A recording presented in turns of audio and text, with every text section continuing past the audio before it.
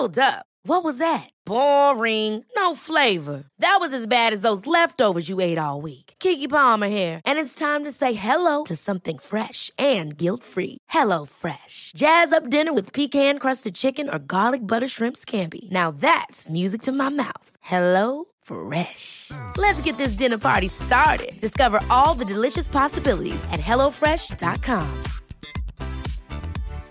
One size fits all seems like a good idea for clothes until you try them on. Same goes for healthcare. That's why United Healthcare offers flexible, budget-friendly coverage for medical, vision, dental, and more. Learn more at uh1.com.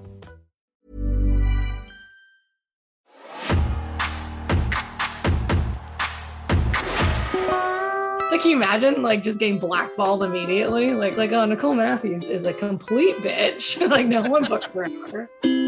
Vancouver, British Columbia, Nicole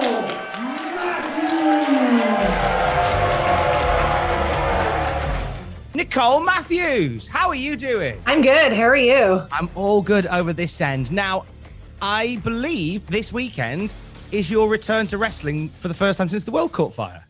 Yes, 18 freaking months. It's crazy. How does that feel? Like, is there, I mean, you put on Twitter that you're not putting pressure on yourself. Not at all. No. No. I'm not going to be the best I've ever been or anything. I'm not putting pressure on myself to be better than ever. Nothing like that. I'm doing Avalanche Canadian Destroyer 7 times. It'll be fine. But I guess that you're in good company because I think everybody's coming back and going like, right, I've got to pick up where I left off. And if the match is anything less than 5 stars in the Tokyo Dome, then I should probably just become a milkman. Like, everybody's in that frame of mind right now, right? 100%. What has kept you mentally sane outside of sort of watching wrestling and stuff during the last awful 18 months? Yeah. So luckily enough, I was able to keep my real job the whole time. So I was able to keep a schedule of like working 40 hours a week.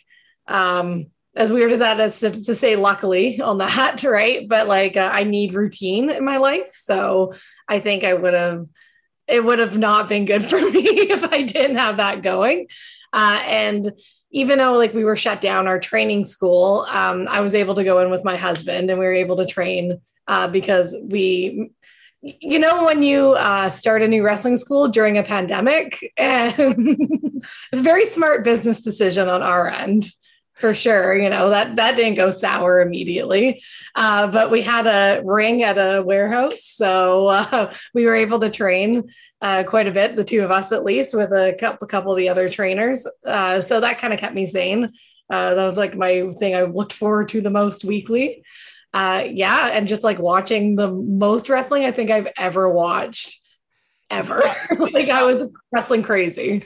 I think, we all just dug into the archives for a lot of time just to keep us going. With your with your full-time job, did you like how consistent was that to normal? Were you working from home? Were you working from home before? Was there So no, I wasn't working from home before. So we had like about 2 months where we were working from home and kind of got redeployed into other things. So like I work in recreation and Parks and Rec. And just like the sitcom, very similar to that. I wasn't going to say it, but now you've said it, and now I'm glad that you did. It's a little too close to reality, that show, for my liking. Really? Is it very... do we all know a Swanson in The Office? Oh, yeah. Lots of quirky personalities, for sure. And not that I'm like, I'm not like the straight person on the show or anything either, right? Like I'm also a quirky personality there. So for a while there, we were... Like I was working from home doing my admin stuff, but also like at the parks doing something called park hosting, which was like basically being like, hey guys, stay 6 feet away from each other, 2 meters away. It was terrible. That was like just god awful. And it made me question what I was doing with my life quite a bit on those shifts. But that was only a couple months. And the rest of the time, like we were able to, kind of do some like virtual programming and like yada, all boring stuff. But so yeah, it was a lot different for sure. And I was doing my supervisor's maternity leave at the time. I'm like, good timing to have a baby. Thanks a lot.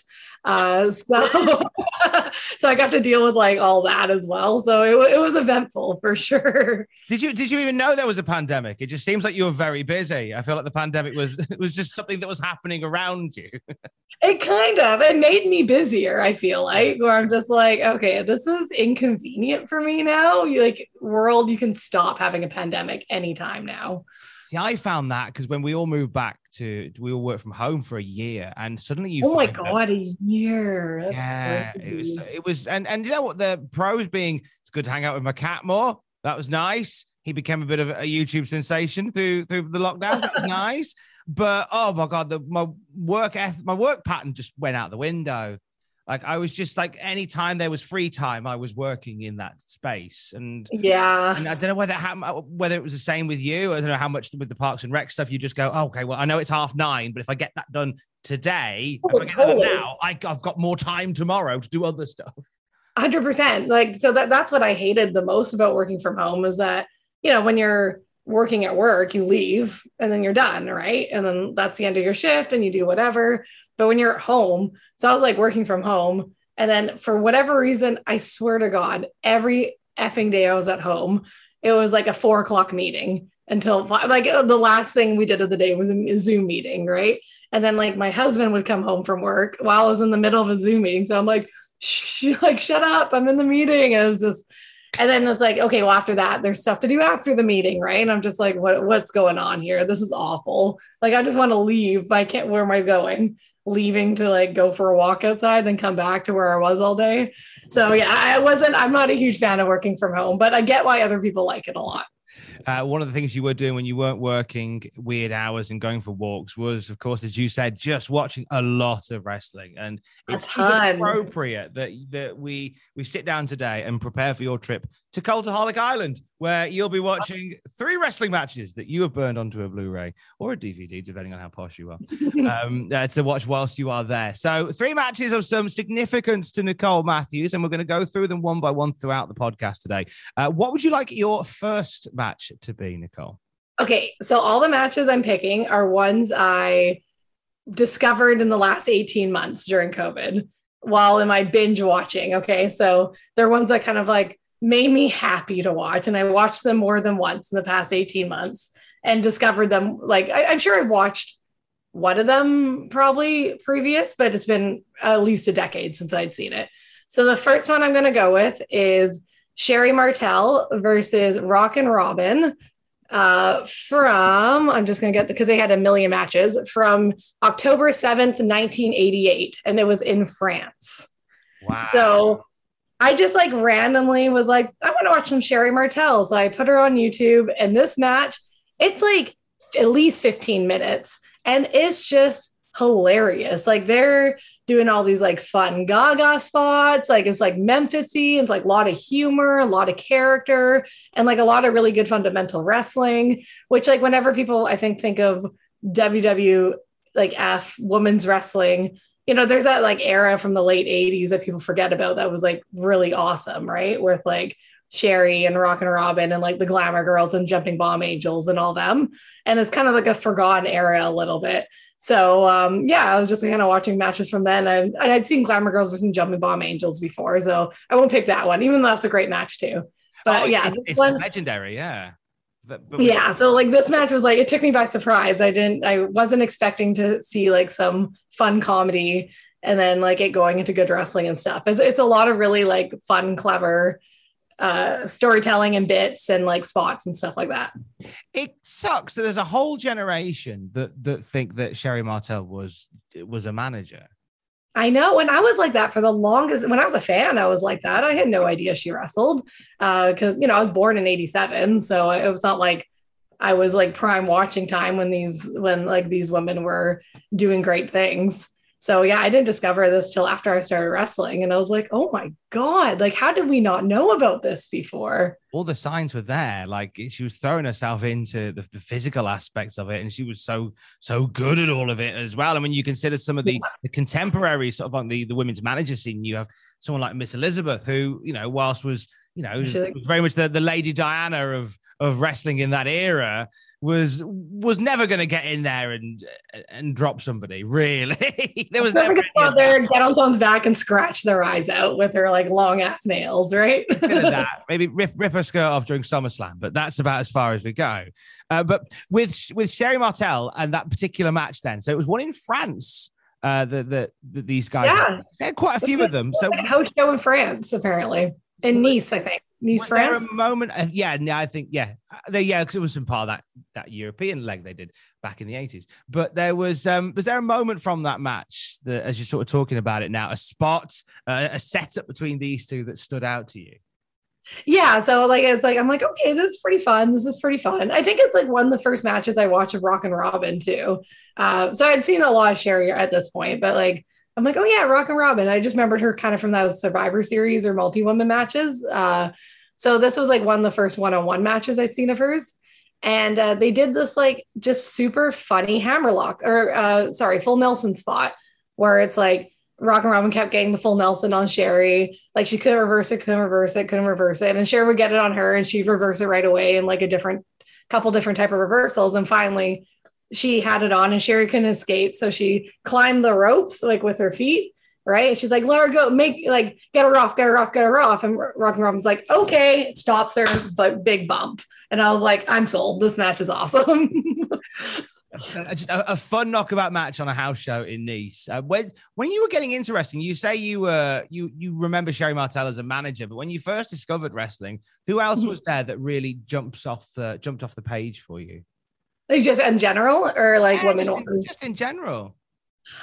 So like admittingly, because like I started watching in like the early 90s. So because I was like about 4 or 5 when I started watching. So there wasn't a lot of women on like, and I WWF was what I had available up here in Canada more. Like we got WCW a little bit later on, but like WWF was like kind of the main thing that we watched. And like definitely the Harts, I'm Canadian. You have to say Bret and Owen Hart, obviously.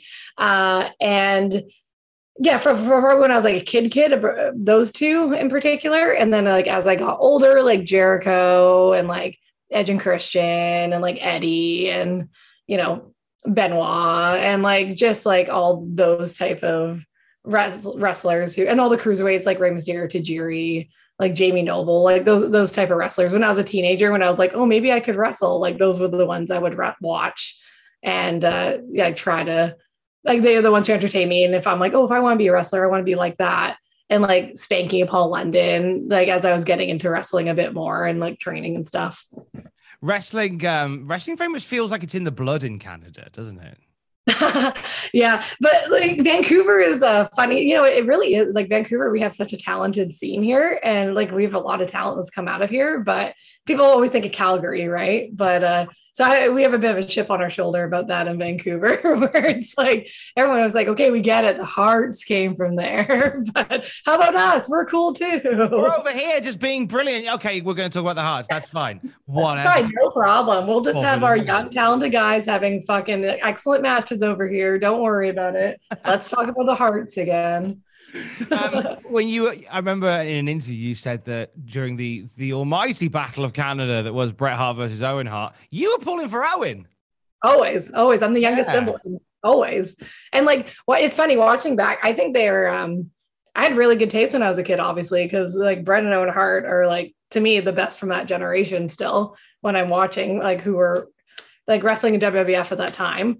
But for completely different reasons. Like they if you like, they're everything you want in a wrestler, both of them. Like Owen had that like character work, he had the athleticism, he could do mid-card really easily, he could do main event very easily. And like Bret had that like, this is a main eventer and this is like the guy who's gonna like represent your company, and like that kind of serious presence to him. And like obviously both their matches and mechanics are amazing too, and like their promo work and everything. But Bret has something like I've never been able, like he takes himself seriously. And I mean that in a flattering way, not in a condescending way. And I've never been able to do that as a wrestler as well as that. So I really admire that trait in like a main event wrestler. Why do you feel you've never been able to take it as seriously as Bret Hart? Because I'm such a goofy fuck, honestly. Like I would like it's like I want to. I'm like, okay, I'm gonna be a serious wrestler. Even now, like coming back, I'm like, all right, here we go. Like I've been practicing all this shit, like time to get real. I want to show everyone how good of a wrestler I am. But then I get out there and it's just like, oh, it's so easy to just slip into being funny and comedic for me. So I just have to like stop that like instinct of mine, I guess. the phrase I tend to use quite a bit is wrestling is at its best when it is inherently bollocks. And I agree. It really is, isn't it? Yeah, that's where I feel like I do my best work, at least. In the realm of the bollocks, as it should be. It was your dad that got you into wrestling, sticking you in front of the TV, watching it for the first time. Yeah, like with my brother, like my dad and my brother and stuff. Yeah. So, what point did it become a case of you were watching it, you thought, actually, I want to do it. I want to get in there and do this? I would say, when I was a teenager. So when I got into high school, like not to date myself or age myself, but like about like 2001, 2002, like I was like, I'm going to do this. Like, it wasn't like I could do this. I'm like, yeah, this is what I'm going to do. And I was like, so that as I was like later in high school, so I graduated in like 2005. So I remember like 2004, 2005, I was like looking at like different universities and stuff to go to, because I was a relatively good student in high school. I got decent grades. So I could have gone to like, not scholarship or anything like that, but I had the opportunity to go to different types of universities. So I'm like, ooh, maybe University of Calgary, because I wanted to train with Lance Storm, maybe, because I didn't really know about the schools in BC. So I was like to my mom, I'm like, yeah, I think I want to go to the University of Calgary. She's like, oh, who's paying for that? I'm like, yeah, I don't have any money. That's a good point. So she's like, no, you stay local and we'll help you pay for school if you stay local. And I'm like, all right, what are some local companies? And I've been going to like ECCW shows, like indie shows around here at that point anyway. So I just went through them instead. And that was a really good decision and don't regret it. Sorry, Lance. They're a big part. With you. I think he'll forgive you. I'm sure if he's listening. I've wrestled enough of his students. I'm sure me and him are on good terms. We follow each other on Twitter. We like each other's tweets. Yeah. I think we're on good terms. I think via that and wrestling his students, you probably picked up enough by osmosis anyway. So I think so. You basically had a year of training with Lance Storm, but you just haven't. I could train him at this point, I think. You know? I didn't want to say it, but I'm glad you did. I think you probably. Yeah. I'm sure he'd be fine with that. Yeah, Lance, we'll work on your fundamentals a bit. So, you were at high school and you decided, actually, I want to go to wrestling. You did, then didn't go to Calgary for that. But when you were in high school, when you started there, and what were you working towards at that point, if it wasn't wrestling? When I was in high school, I was like swimming. Like I swam competitively for about 10 years. And I played volleyball and stuff. So I was kind of hoping to do something active in university if it wasn't wrestling right away.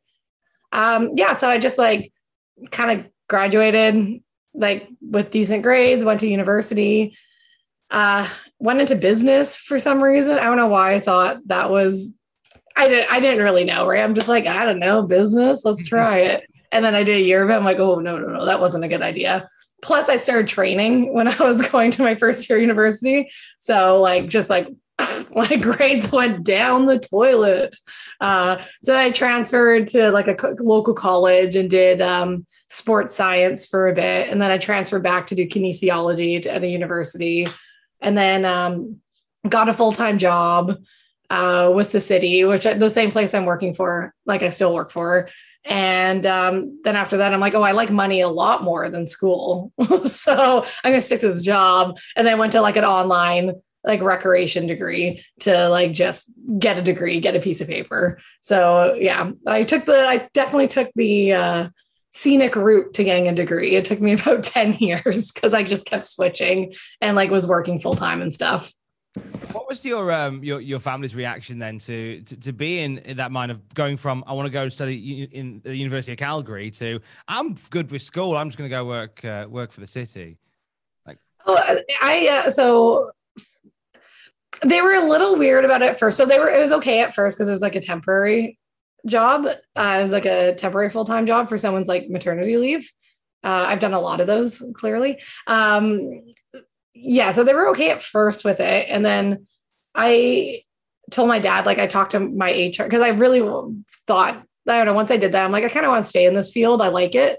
So I just kind of let them know, I'm like, the degree I'm in right now isn't really helpful to this field that I want to be in. So I'm going to work in this field and then I'm going to continue going to school. So it's cool. I think if I like totally dropped school, they would have like not been stoked about it. But because I was like continuing to go to school, it like wasn't so bad. Yeah, they were happy enough that you were still plowing ahead with it. And when it came to finding out, you know what, this is the wrestling, this is what I want to do. I'm enjoying the city. I'm enjoying working for Parks and Rec, and I'm learning the wrestling ropes. Who was it that you went to start the ball rolling on training? Oh, like back when so I started training in late 2005. So a bit after I graduated high school. And I was going to a lot of ECCW shows at that point. So I just talked to a couple of the wrestlers. And this guy named Memphis Reigns was the one who kind of was like, yeah, go for it. There's a new class starting in November, blah, blah, blah. So he helped me do that. And then, I got there on my first day and this kind of goes from there. And I went to watch it. I think we were maybe watching a training but I saw like Kyle O'Reilly, El Phantasmo, Gurf Sierra from the Bollywood Boys, and Sid Silem, who is a local wrestler here. So the four of them were in the 6 months ahead of me. So I saw them like doing a training session. I saw them doing their debut match at that show before I went to my first training. And I was like, oh, they're all like my age. That's cool. And then I started with Veronica, who's like Veronica Weiss, who I wrestled a ton and is my best friend now, or what became my best friend then and still is.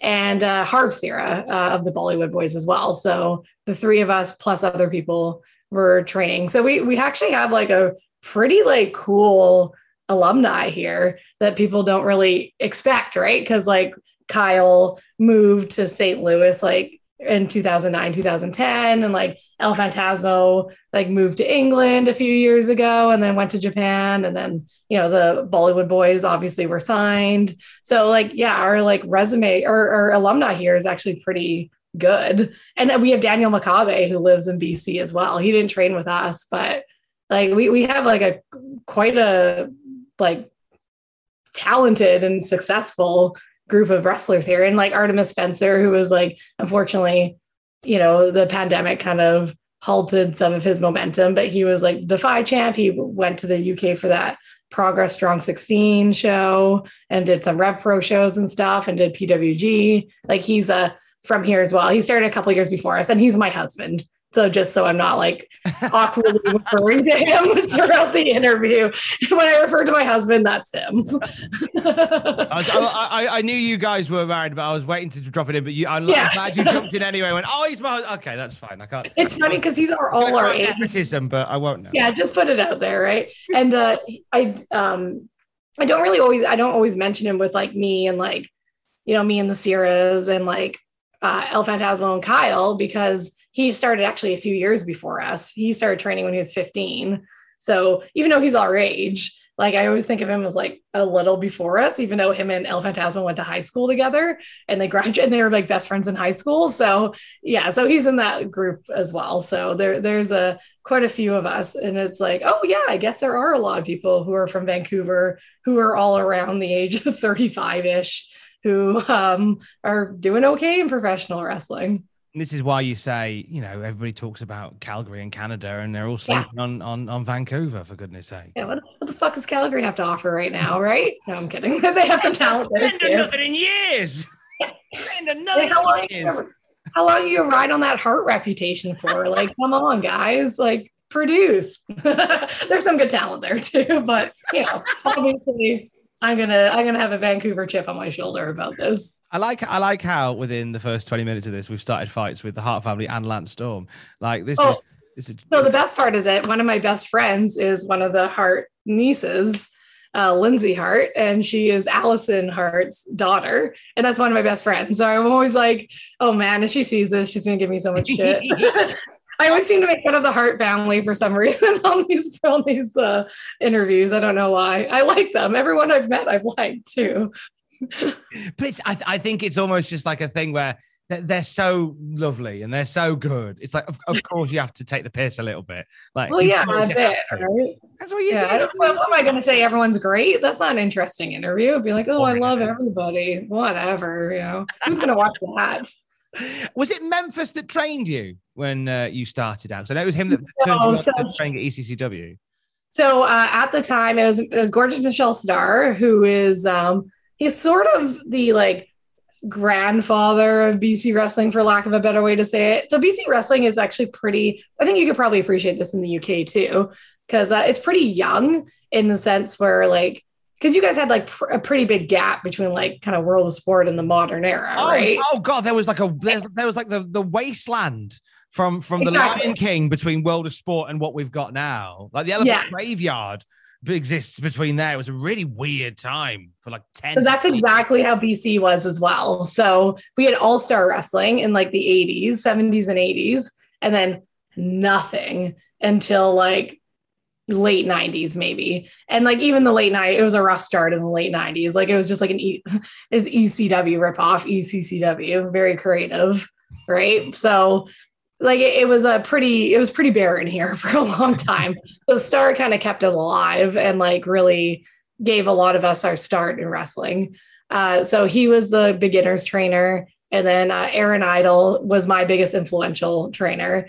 He was a guy who he was legally blind and you would never know it, like how he wrestled. And he was just amazing. And like he really like was the only like kind of I use vet wrestler very, very loosely there. Cause back then, if you're 5 years in, you're a vet, right? Well, like nowadays, that's not really the case. But it was just such a young scene that we're just like, oh my God, you've wrestled before? You must know what you're talking about. But he was amazing. Check out Grandad over here. He's had 3 matches. Totally. We're like, 27. Jesus Christ, this guy's old, right? And nowadays I'm like, no, that's really young. That's really young, actually. You're a baby if you're 27. So he was a guy who like, he like gave us like DVDs upon DVDs of like Noah and like ROH and like New Japan, All Japan, like all this stuff, right? And he was like, watch this, study it.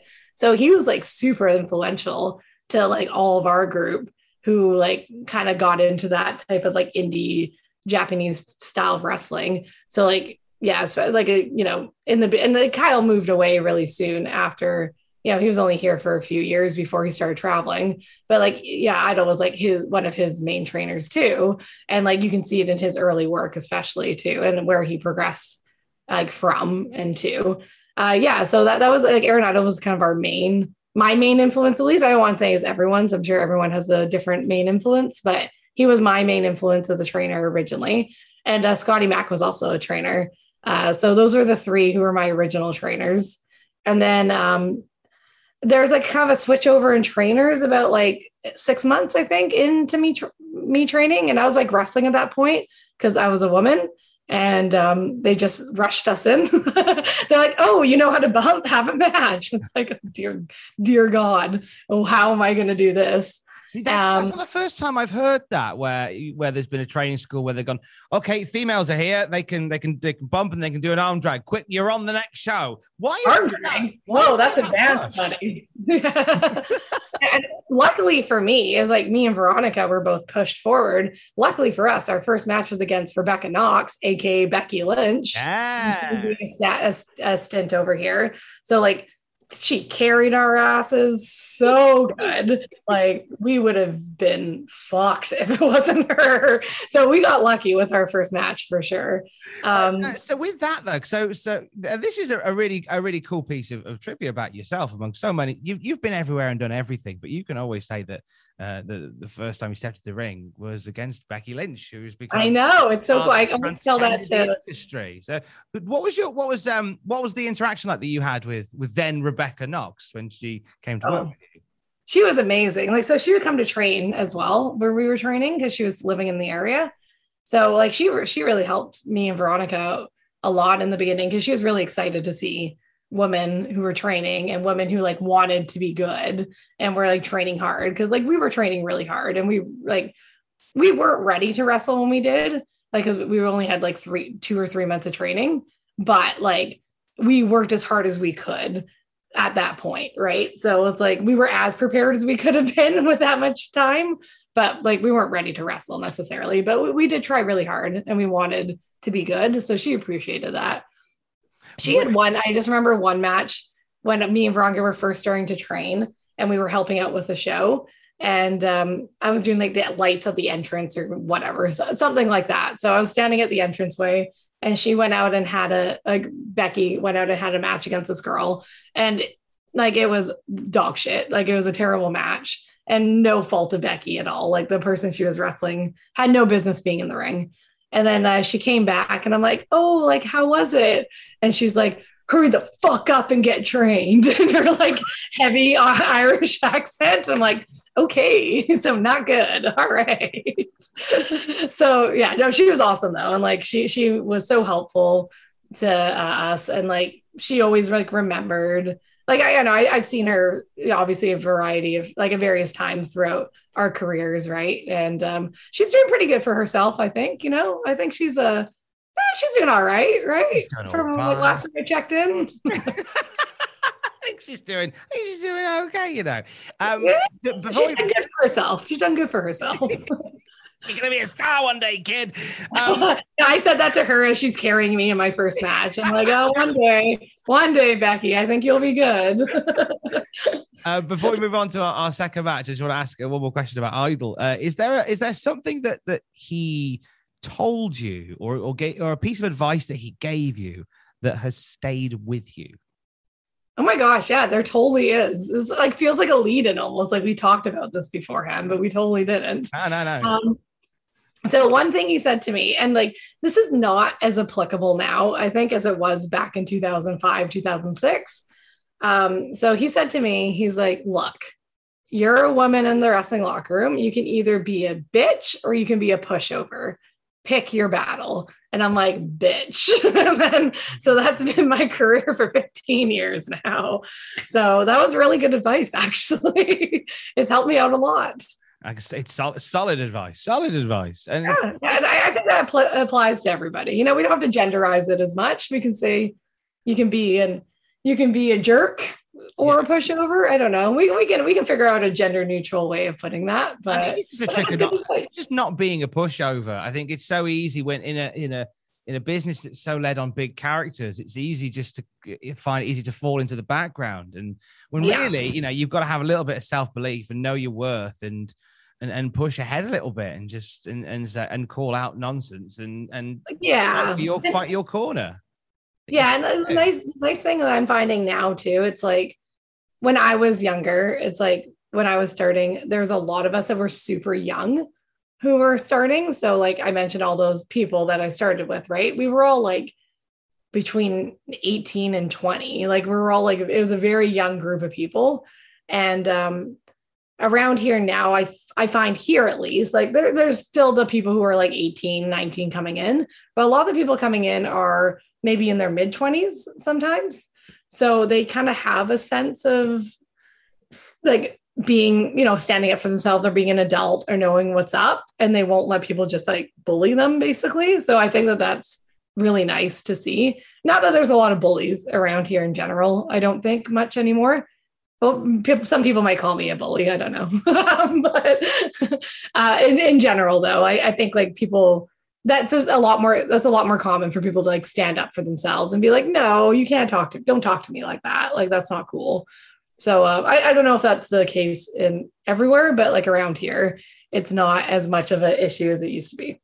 I think since last year, true, all that went on in the industry then, I think now wrestling's coming back. And whilst we are seeing a few sort of rats climbing back onto the ship, on the whole, like I've been into a couple of locker rooms working announcer duties, and the atmosphere is so much nicer. Such a more welcoming environment now. It's such a tough thing, right? Because it's like you want like the locker room and the environment to be as good as possible, but you also like you try to deal with it internally a lot of the time, right? And sometimes that doesn't work. So you have to come out to say stuff like how people did for speaking out. And that's necessary sometimes, unfortunately. It just sucks that, unfortunately, like wrestling and other entertainment industries, like aren't able to internally deal with people like that a lot of the time, especially ones who are in power or ones who are successful or whatever. And I don't know, hopefully we're able to do a little better job of regulating that, where we don't need to have these like huge, we shouldn't have to do these huge speaking out movements or whatever, right? Like, it's like when we see that there's a bad apple, we should be able to remove it and move on with our lives. And like, it's like a lot of people do get removed that way. It's just like not enough people, obviously, and we don't do a good enough job. So yeah, it really sucks that it came to that, I think it kind of worked as a bit of a perfect storm, because that happened in the same year that all of wrestling was cancelled. Yes. And there's no threats there's no political stronghold or strong arming anymore. There's no threats of you won't work in this town again. Well, no one's working at the moment. So what does it matter? He's an asshole. Let's tell everyone. Yeah, that's a good point.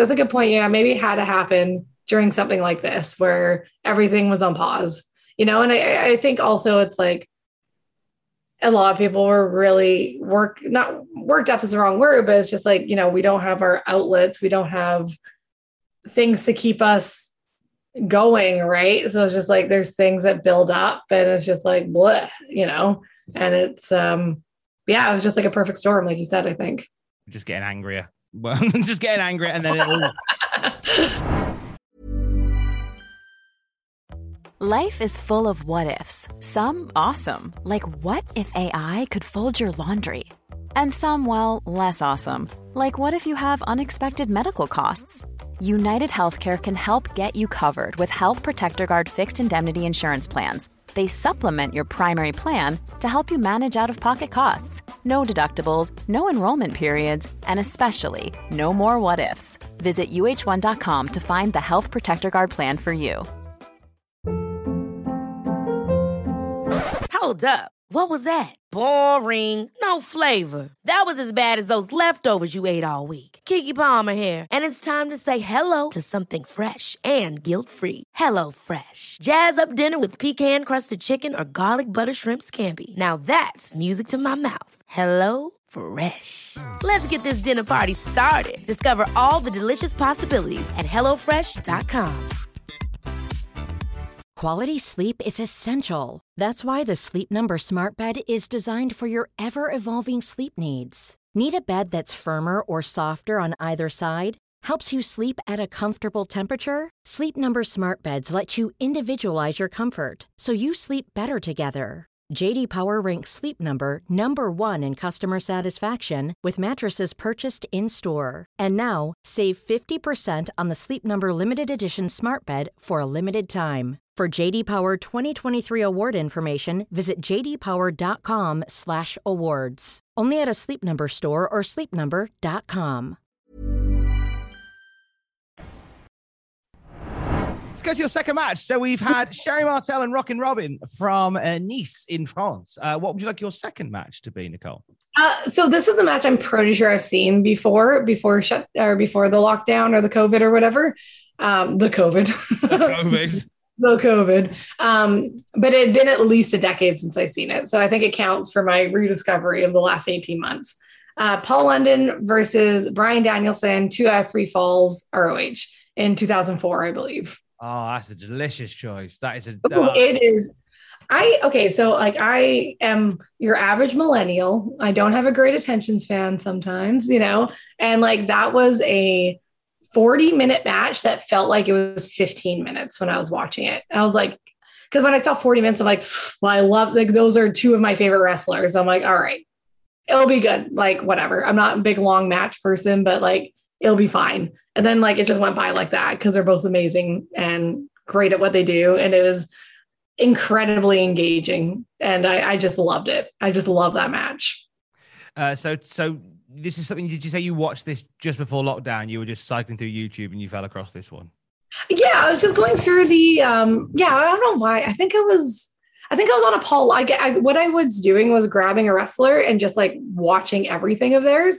So I think I was in between a Danielson and a Paul London binge, and it was a perfect storm because those are, again, like I said, two of my favorite wrestlers. Like Danielson's my favorite wrestler of all time. I think he's the best wrestler of all time, in my opinion. So I can watch any of his era of matches, whether he's American Dragon, Dick heel champion ROH, fucking like underdog babyface, in WWE, or like Planet's champion, or like what he's doing now. I know it's only been a second. He's been in AEW, but I'm just like, hell yeah, we got American Dragon back. This is awesome. So like I can watch him at any. I think he's an amazing wrestler. And so I was watching all his stuff, and then I'm like, okay, I'm gonna do a Paul London one. I don't know why this match didn't come up when I was watching all of the Danielson stuff, but Paul London's I think Paul London's an incredibly underrated wrestler. People don't give him enough credit or talk about him enough, in my opinion. I think he's just extremely talented so I was kind of going on a binge on that. And I discovered his delightful later run on his indie run, where he was like coming out in a spacesuit and singing karaoke on his entrance, which was delightful in itself as well. So he was sat right there a year or so ago. When he was in the UK, he popped in to see us, and cool. he was promoting a movie he's doing. So he's done a movie called Tiger Man. I saw clips of that. Actually. So it's like if Elvis Presley as a kung fu warrior saving the streets. Like, obviously amazing. Like, why is very logical?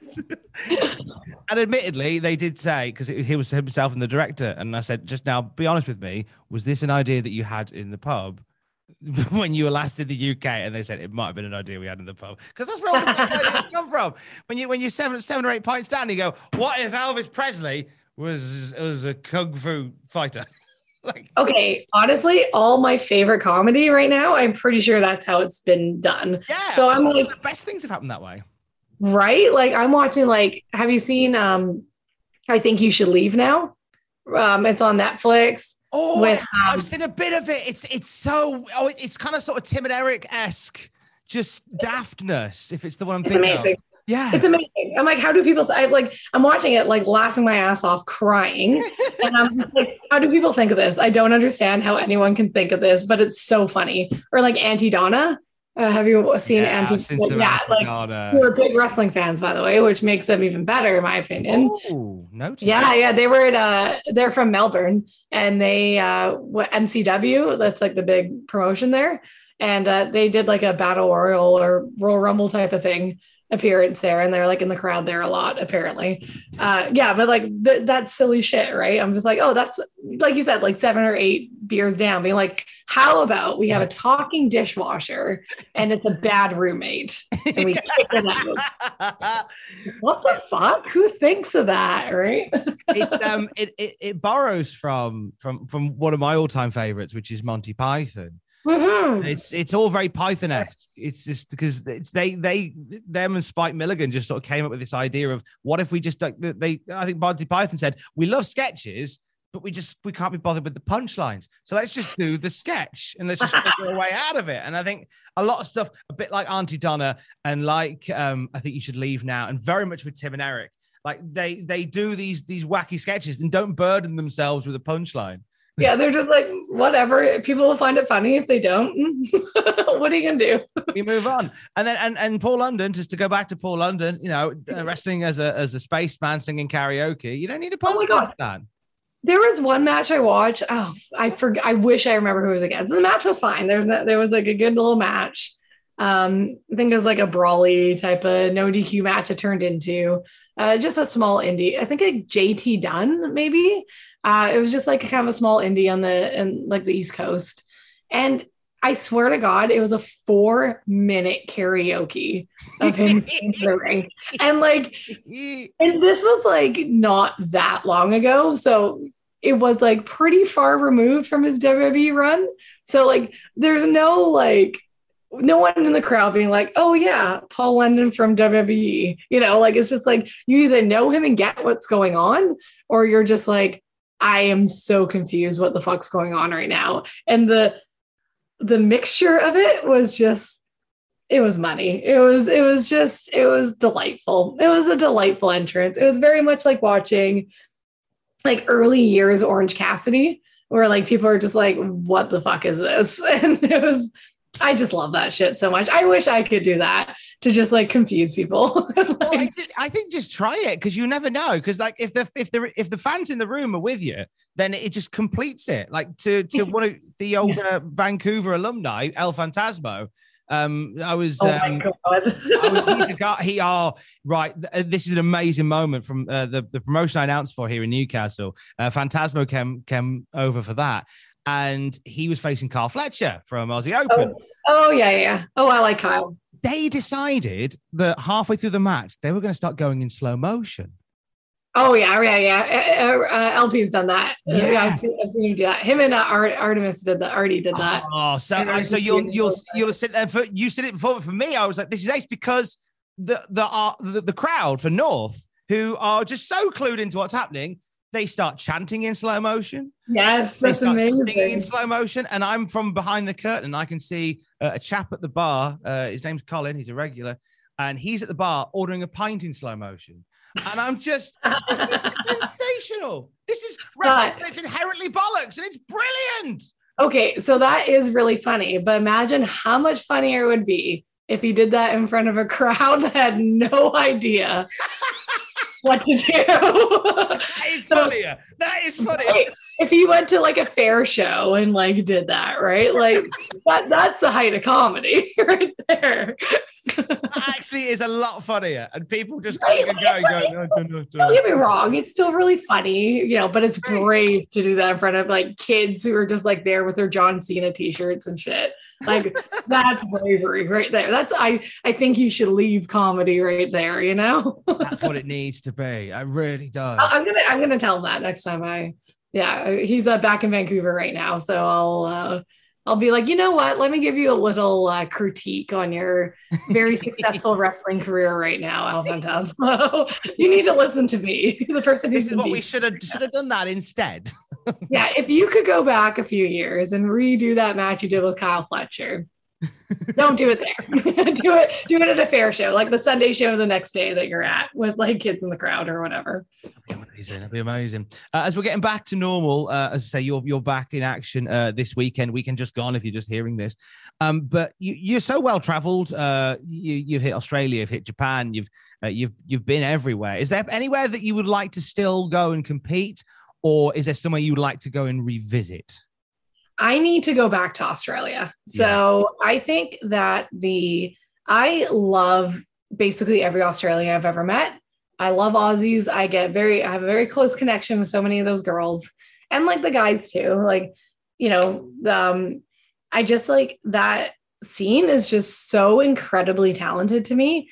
And like they're who like I want to pattern our scene after in Vancouver. It was when I look like Sydney in particular. And I'm like, we could be that. Let's be that, because like they have the same thing we do, right? They have like a lot of super talented young people who, maybe don't get the exposure that like someone would if they lived in New York or something, right? But they are like hardworking. They're all like good people. And like, they have like, trainers who like really hammer out the fundamentals with them and like really create a cool community there. And like, I think that's like, I love the Sydney scene in particular. Like I love Australian scene, but like there's people in Melbourne too, like Kellyanne, who like, I think fucking mind-blowingly amazing as well. But there's so many girls over there. So like Kellyanne, Jessica Troy, Charlie Evans. I've never wrestled either of the three of them, and I would love to wrestle them. I think me and Madison Eagles have one more match in us that we need to do, because when we wrestled, and I loved all our matches, but I was like kind of like a young mid-card heel almost. And I think like now how I am as a worker, like we could have a different type of match than we had at Shimmer, or the 4 matches that we had at Shimmer. And like, I just think we have another banger in the tank. And like, Shazza McKenzie too, like me and her, we've wrestled once, and I think I'd love to have another match with her. There's a couple like unfortunately, I guess for me in this dream scenario, Indy Hartwell and Steph DeLander they live in Orlando now with NXT. So unfortunately not wrestling with them, but yeah, I think the women in Australia are just like effing amazing. So I would love to go back to Australia in particular to wrestle like Kellyanne, Jessica, and Charlie, because I haven't wrestled them yet. Yeah, there's so much talent over there. I'm just keen to see everything get back opened up and just everybody go for it again. Even like they're shut down right now, which really sucks. But when they were like open for that bit and like just like watching the shows they were putting on, I'm like, and that's when we were like completely shut down and stuff. And I was like, oh my God, I would kill to be over there to like wrestle all these girls. Like I just love watching them all wrestle. I think there's a thing, unfortunately, with like women's wrestling sometimes in some areas where there's that kind of lowered expectation thing. And it's like, I think people aren't as critical of women's wrestling as maybe women's wrestlers as like they could be, because like maybe, you know, and probably for very good reasons, like they want to like seem supportive or they want to like support women's wrestling. But I think sometimes when we don't hold women's matches the same standard as men's matches, it kind of gets people to be complacent and not as good as they could be. And I don't see that in the UK scene. I don't see that. And I don't see that in the Australian scene. And there's like pockets I don't see it in like the North American scene as well. But like, I wish all the scenes were held to the same standards as those scenes when it comes to women's wrestling.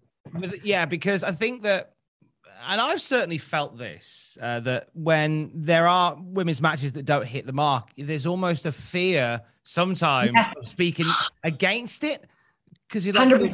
Whether you're branded as sexist and not supportive, it's like, well, no, I'm saying, I'm calling it as it is. And if it's a great match, then of course it's a great match. But if it's not, even like me, like I can't even say if it's like, if I don't think a match, like I don't go on Twitter and be like, that match is trash or whatever. But like, even like I've had instances where I've been like accused of not being supportive of women because I'll give them critique, you know, and that's very few and far between. And most of the women in BC are awesome and they are, that's not them. But just like in general, you know, and it's just like, well, no, I'm just like giving honest critique, but because there's that, like, I don't know, it's just like there's a difference to me between equality, like people want equality, but I'm like, okay, but if you're asking me to give you special treatment, that's not equality, you know, like, cause like I train, like I'm a trainer and I've trained like probably close to 50 people now. Right. And I'm giving the same type of critique to everybody. Like I'm not picking and choosing who I give critique to. I'm not giving worse or harsher critique to people, you know? So it's just like, it's interesting. It's interesting. I think it comes down to personality type and it comes down to like online people, you know, people are trying, they don't want to appear like they're not being supportive. Right. But like, sometimes you got to call a spade, in my opinion. And like, sometimes it's okay to say like, yeah, that match didn't hit the mark. Like that was sloppy. This was sloppy. That was sloppy. Right. And it's like, I think that should be okay to say. If someone's like automatically like, ugh, that was trash because it was a women's match, like obviously that's not okay. But like, I don't know. It's an odd time. And I'm just a very critical person of my own work. So I guess like I expect other people to be like that as well. And sometimes they're not. So you just want people to hold their wrestling standards to the same height that you do. Yeah, for sure. And I think, I think a lot of people do. Like, I don't think it's not like an epidemic of people not like critiquing themselves or whatnot. And I think you see that in, again, like I said, the UK women's scene in particular, or the Australian women's scene, or like, I haven't been like keeping up that much, but the Texas women's scene, I think was like really banging there. I think it still is. Like, I think they're all traveling around a little more, but there's like a really good core group of girls who came out of there who were like just putting on match after match that was really good. So like it exists. Like, it's not like I'm like, oh no, all women's wrestling sucks right now or anything like that. There's a ton of amazing women's wrestling. I just feel like sometimes like some matches aren't, like sometimes they're given a pass, right? And it's just like, I don't know. It's like it's a little disappointing to me sometimes as someone who's like lived through 15, 16 years of this now. Not to age myself once again. I'm a young person, guys. Like I started when I was like 10. I'm like about 24 now. It's fine. Yeah. So like that's just something I've observed throughout throughout the last few years, of yeah, I think like I don't know. It's hard to verbalize without sounding like I'm not trying to bash anybody. I just think no. It's and I don't think how you're speaking is how it should be. It should be a case of if something's good, then we call it good, and if something's not, we call it not. And it doesn't have. Yeah. Twitter just seems, the social media in general just seems to be these two extremes of I think if you disagree, then you're wrong, or everything is awful. Shut up, you're fanboys, etc. Like very black and white for sure. Someone needs some middle ground there, You know what? And it's not just I shouldn't just point out women's wrestling. I think some areas definitely for a very politically incorrect way to put it. I think there's a lot of circle jerking amongst wrestlers sometimes. Yes. Where it's like, wow, we're so awesome. And I'm like, okay, like, what do you want? Like that clip you just posted, like, dude, that was trash. Like, go fucking work on that. Like, go to the ring, man. So it's just like, it's a problem throughout. Obviously, I'm just more sensitive to it when it's women's wrestling because I see it, and when I see when I see a clip of like sloppy ass wrestling, and people are like, "What a banger this match was," and I was like, "Are we watching the same clip? That was trash. Like, what are we talking about here?" You can't say that. You can't say that. You just have to. But then I can't reply and be like, "This is bullshit." Like, can you imagine like just getting blackballed immediately, like right when wrestling's back? It's like, oh, Nicole Matthews is a complete bitch. Like, no one booked her ever. You are, as you said at the beginning there, you're training now, and you're doing the full circle thing where you've been through your training, you've been around the world, and now you're giving it back as well. Training school that you started as the world was shutting down.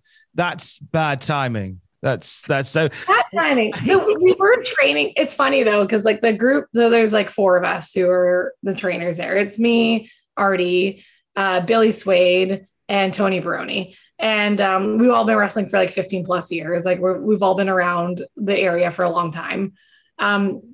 We were the trainers of a previous school, but it wasn't really our school. Like we were doing all the training and doing all that, but we weren't doing like the business end of things.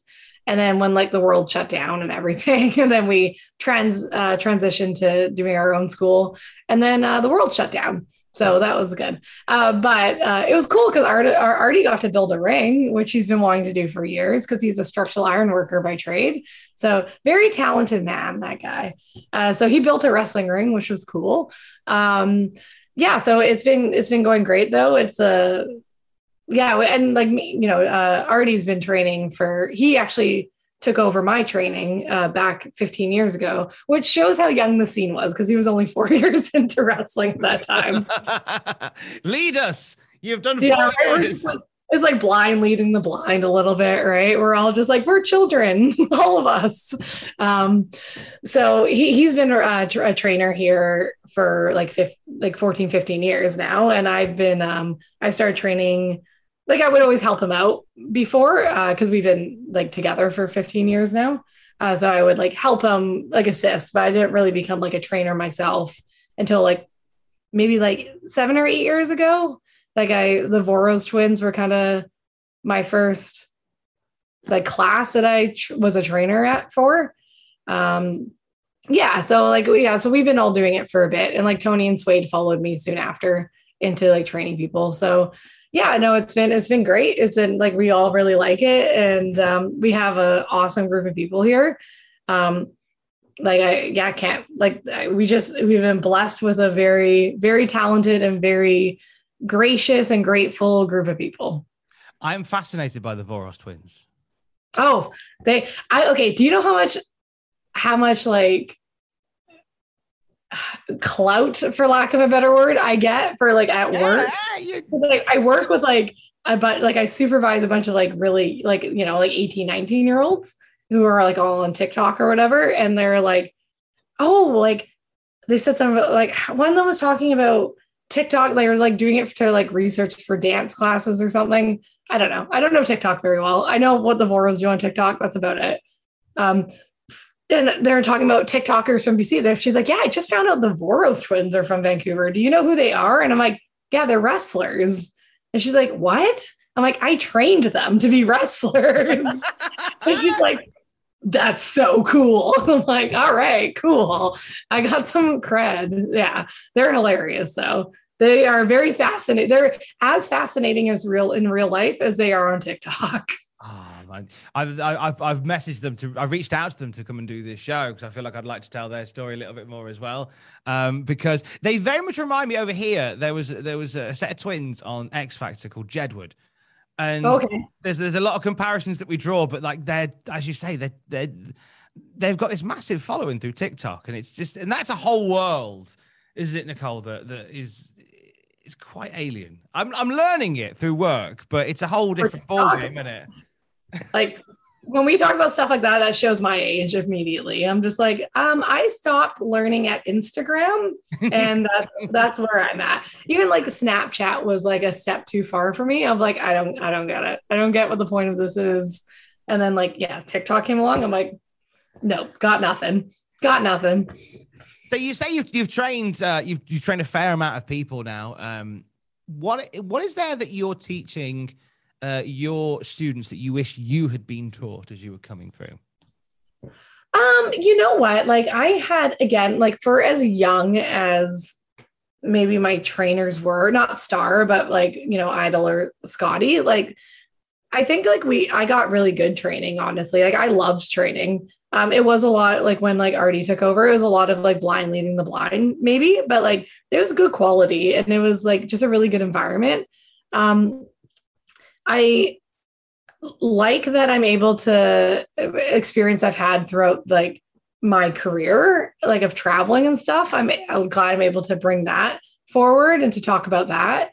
I'm glad I don't know, I wasn't really like a lot of character work type of stuff. I don't do like a lot of character work in my, okay. So it's one thing I really do like that I do at training that I think would have been nice to have is like, I try things at training that I'm not necessarily great at when I'm leading training. So I'll be like, okay, guys, we're doing a warm-up thing. We're going to do like a back roll into a handstand and then like flip over, whatever. I'm saying it because I probably won't be able to do it that well, but like 95% of you athletic fucks will be able to do it. So that's good, you know, but like, I don't mind failing in front of them when I'm training stuff because I think it's really important to keep learning. If you just do all the things you're good at all the time, you don't learn. Right.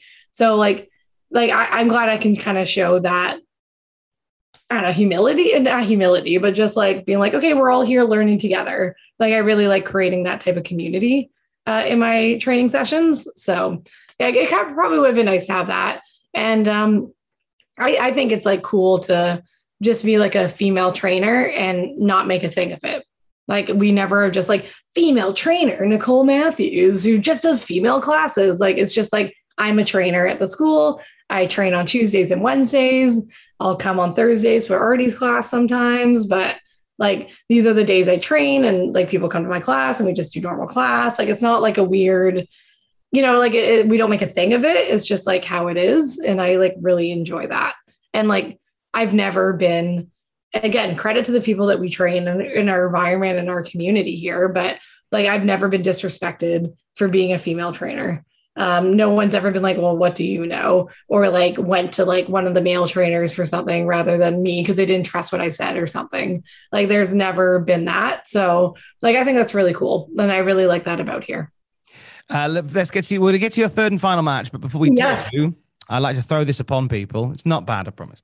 As well as taking wrestling matches, you're allowed to take with you, and I'd like your first answer for these, a movie, an album, and a luxury item. A luxury item being like something with sentimental value or something, you know, a bit of tech or a gadget you can take with you for the island. We'll get to that at the end. But first of all, a movie. What movie would you take, Nicole? Ooh, okay. I really like really dumb comedy movies. That's like my, as we were talking about like other comedy stuff. All right. I don't know. I think might go. Actually, I'm going to go with a little bit of a rom-com. 10 Things I Hate About You is always like an easy watch for me, and I really enjoy that movie a lot. Nice. Okay. How about an album? What album would you take? Out Come the Wolves by Rancid. Oh, very nice. What's a song to listen to get you pumped before a match from that album? So there's like 3 songs. If you listen to the album, like How It Is, there's 3 songs. There's a 3-song row there, which is amazing. It's Roots Radical, Time Bomb, and then Olympia, Washington. Like those 3, 4, and 5 on the album.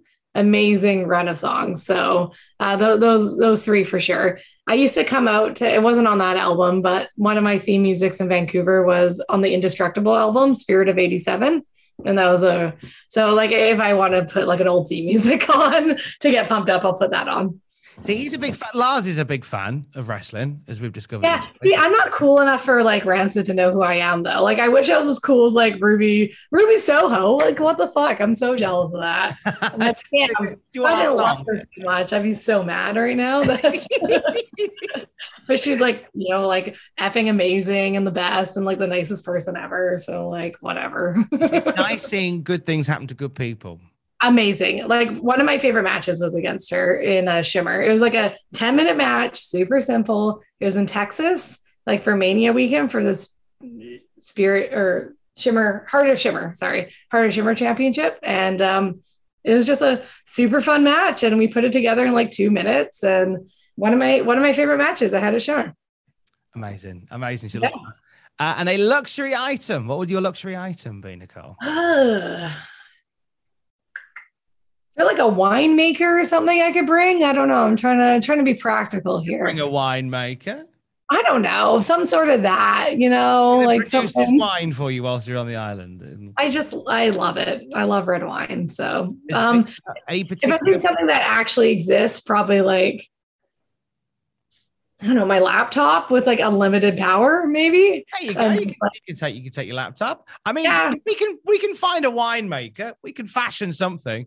If we could make a winemaker, I'll take that. But if that's not realistic, I'll take my laptop.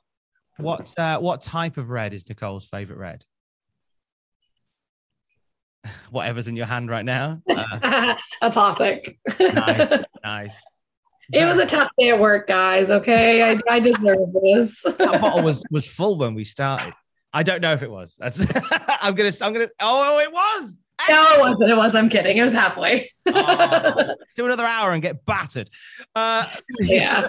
Your third and final match, then, Nicole. What was? So we've had Sherry Martel and Rockin' Robin. We had your second match. Well, it's Brian Danielson and Paul London. That's it. All right. We didn't talk about the match at all, by the way. We're just talking about Paul London. Hey, look, we know it's great. It's a 40-minute banger. That's all. Yada yada. The match is great. Paul London came out to karaoke 10 years after that, and it was amazing. That's it. The match is merely a device to make sure that we stay on wrestling. That's the secret of this show. Exactly. What would your third and final one be then? All right. So this one, if I ever am in a bad mood or if I'm like, I'm feeling down about whatever, this is like, I think might be the perfect comedy match, maybe. And it's just delightful. It's Chuck Taylor and Orange Cassidy versus Dick Justice and Colt Cabana from Beyond Wrestling. And it's just a delight of a match. It just makes me smile every time I watch it. I discover something funny every time I watch it. It's just bell to bell laughs. And like usually comedy matches kind of like, go off the cliff at one point where it's like, oh, it's funny for the first like 5 minutes. It's like, yeah. We get the joke. Like this one was just nonstop jokes. And it was really good. It's like, and like Cabana's like a really good comedy wrestler, but he's also a super good straight man in comedy matches. And like he did a really good job in this match of being the straight man. And like Chuck Taylor was kind of the straight man as well, but like it's just an amazing comedy match. And it's like, if I'm ever in a bad mood, I'm just like, yep, put that bad boy on and let's get in a good mood. Tell me a moment from that match that you always know is coming that always makes you smile. So again, like there's something, like it's just the whole match is like wall to wall hilarious. But like the funniest spot is like, so the very beginning is like sets the tone where like Chuck Taylor and Cabana, they do like an actual spot, like a really good, clean, like spot, type of spot. And then they tag out to Cassidy and to Dick Justice, and they repeat the exact same spot, but in slow motion. And like they're like in a lazy form and they can't quite get over. Like they were doing for example, like there's at one point where like Chuck Taylor like avoids something from Cabana, climbs on the second, does a backflip off the second and like standoff or something like that. So like what Dick Justice and Orange Cassidy do is like, Orange Cassidy lazily gets to the second rope and Dick Justice like bends over. So like Orange Cassidy's gonna do like a lazy back roll off him instead of doing a backflip.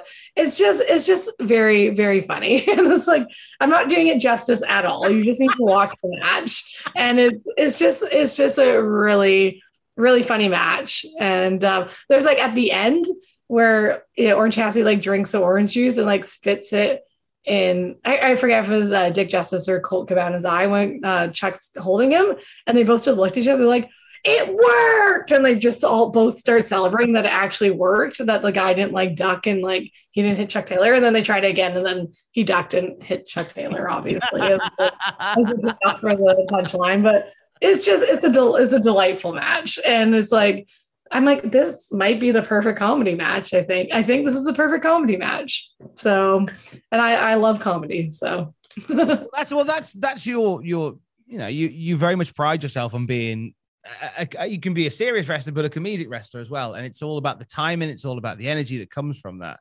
So, I always joked at Shimmer, if anyone ever like had no context and they just watched Shimmer straight through, that like I was probably the most schizophrenic wrestler ever, where like one set of tapings I was like super serious, like throwing fire in Madison Eagle's face, and one set of tapings I'm like, I'm the Shimmer taker. It's just like, you don't know what you're gonna get. It could be something different every time.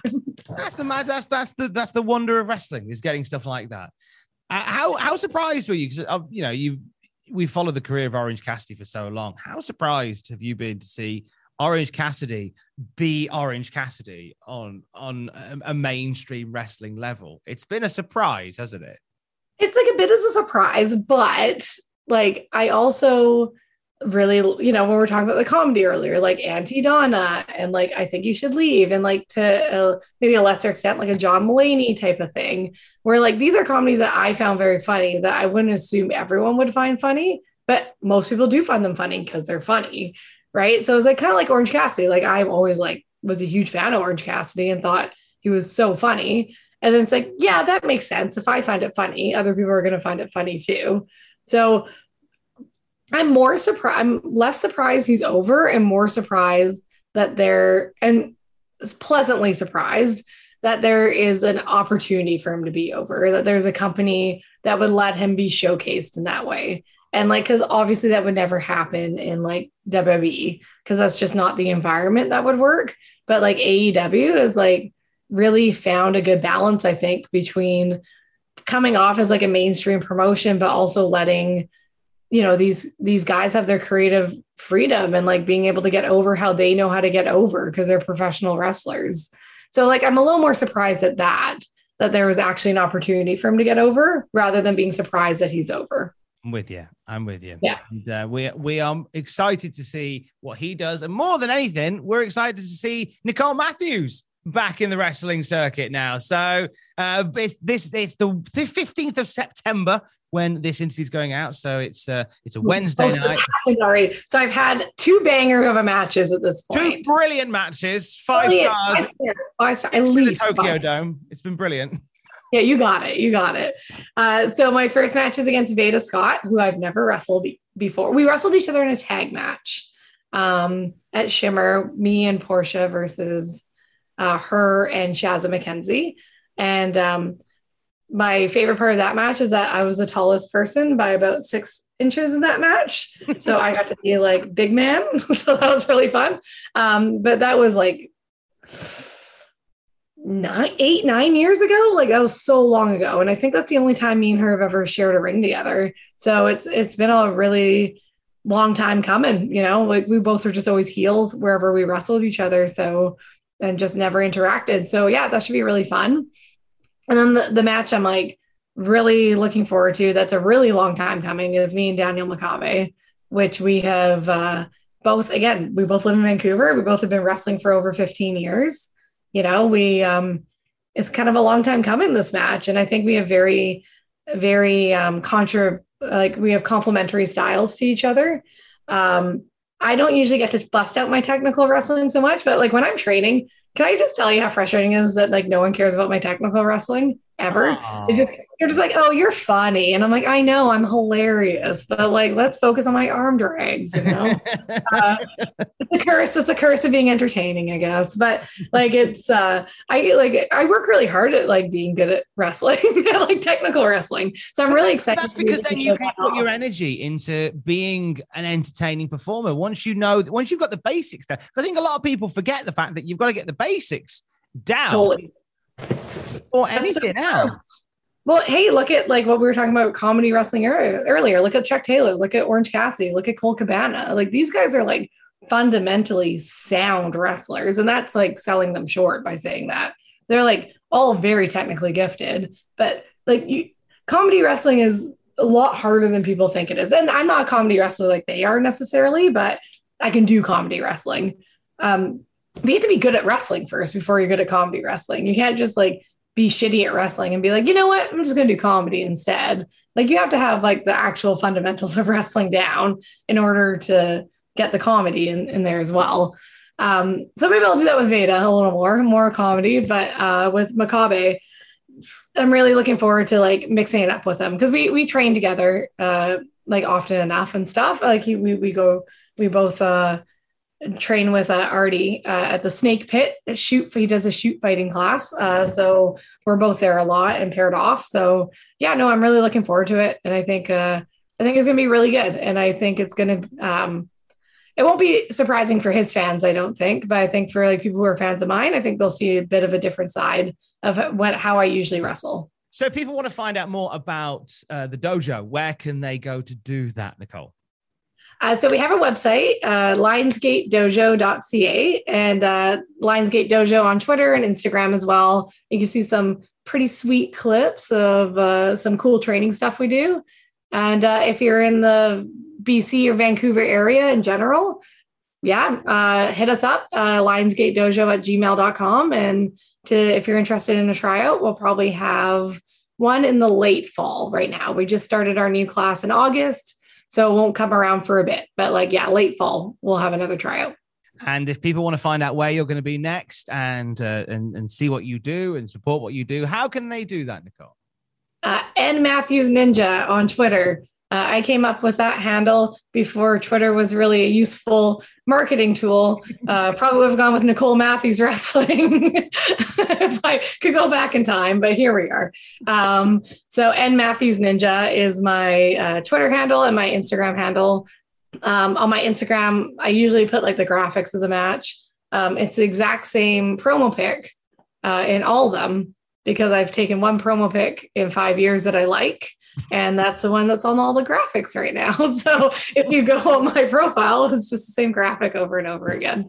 So I have NEW this weekend against Veda, Daniel Makabe. I have 365 Wrestling, which is on Vancouver Island, against Nolan James, who's a local wrestler there. And then I'm doing a lucha show in Vancouver with Cobra Kai.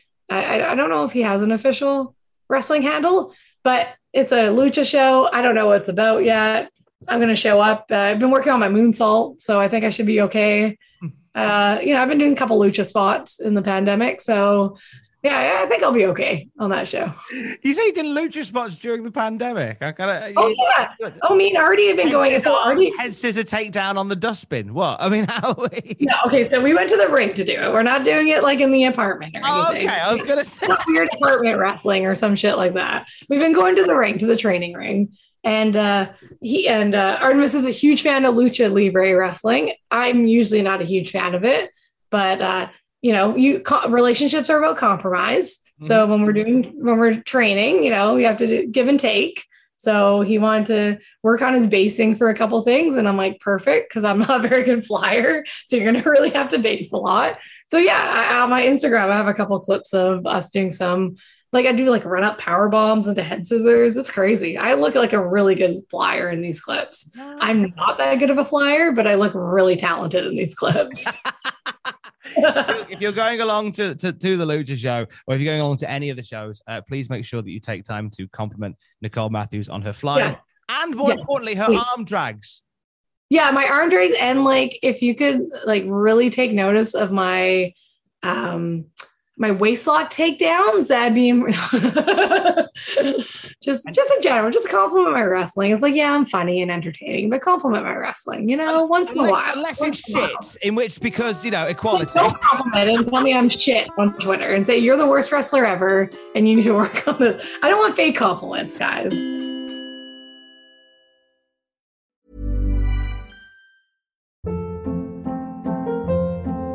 Hold up. What was that? Boring. No flavor. That was as bad as those leftovers you ate all week. Keke Palmer here, and it's time to say hello to something fresh and guilt-free. Hello Fresh. Jazz up dinner with pecan-crusted chicken or garlic butter shrimp scampi. Now that's music to my mouth. Hello Fresh. Let's get this dinner party started. Discover all the delicious possibilities at hellofresh.com.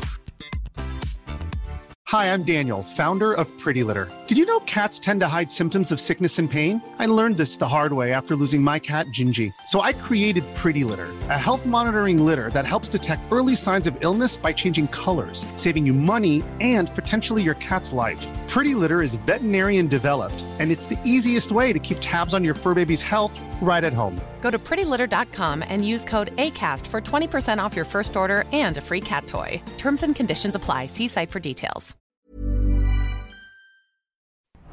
For all the wrestling headlines in just 10 minutes, search Cultaholic Wrestling News on Apple, Spotify, or wherever you get your podcasts from.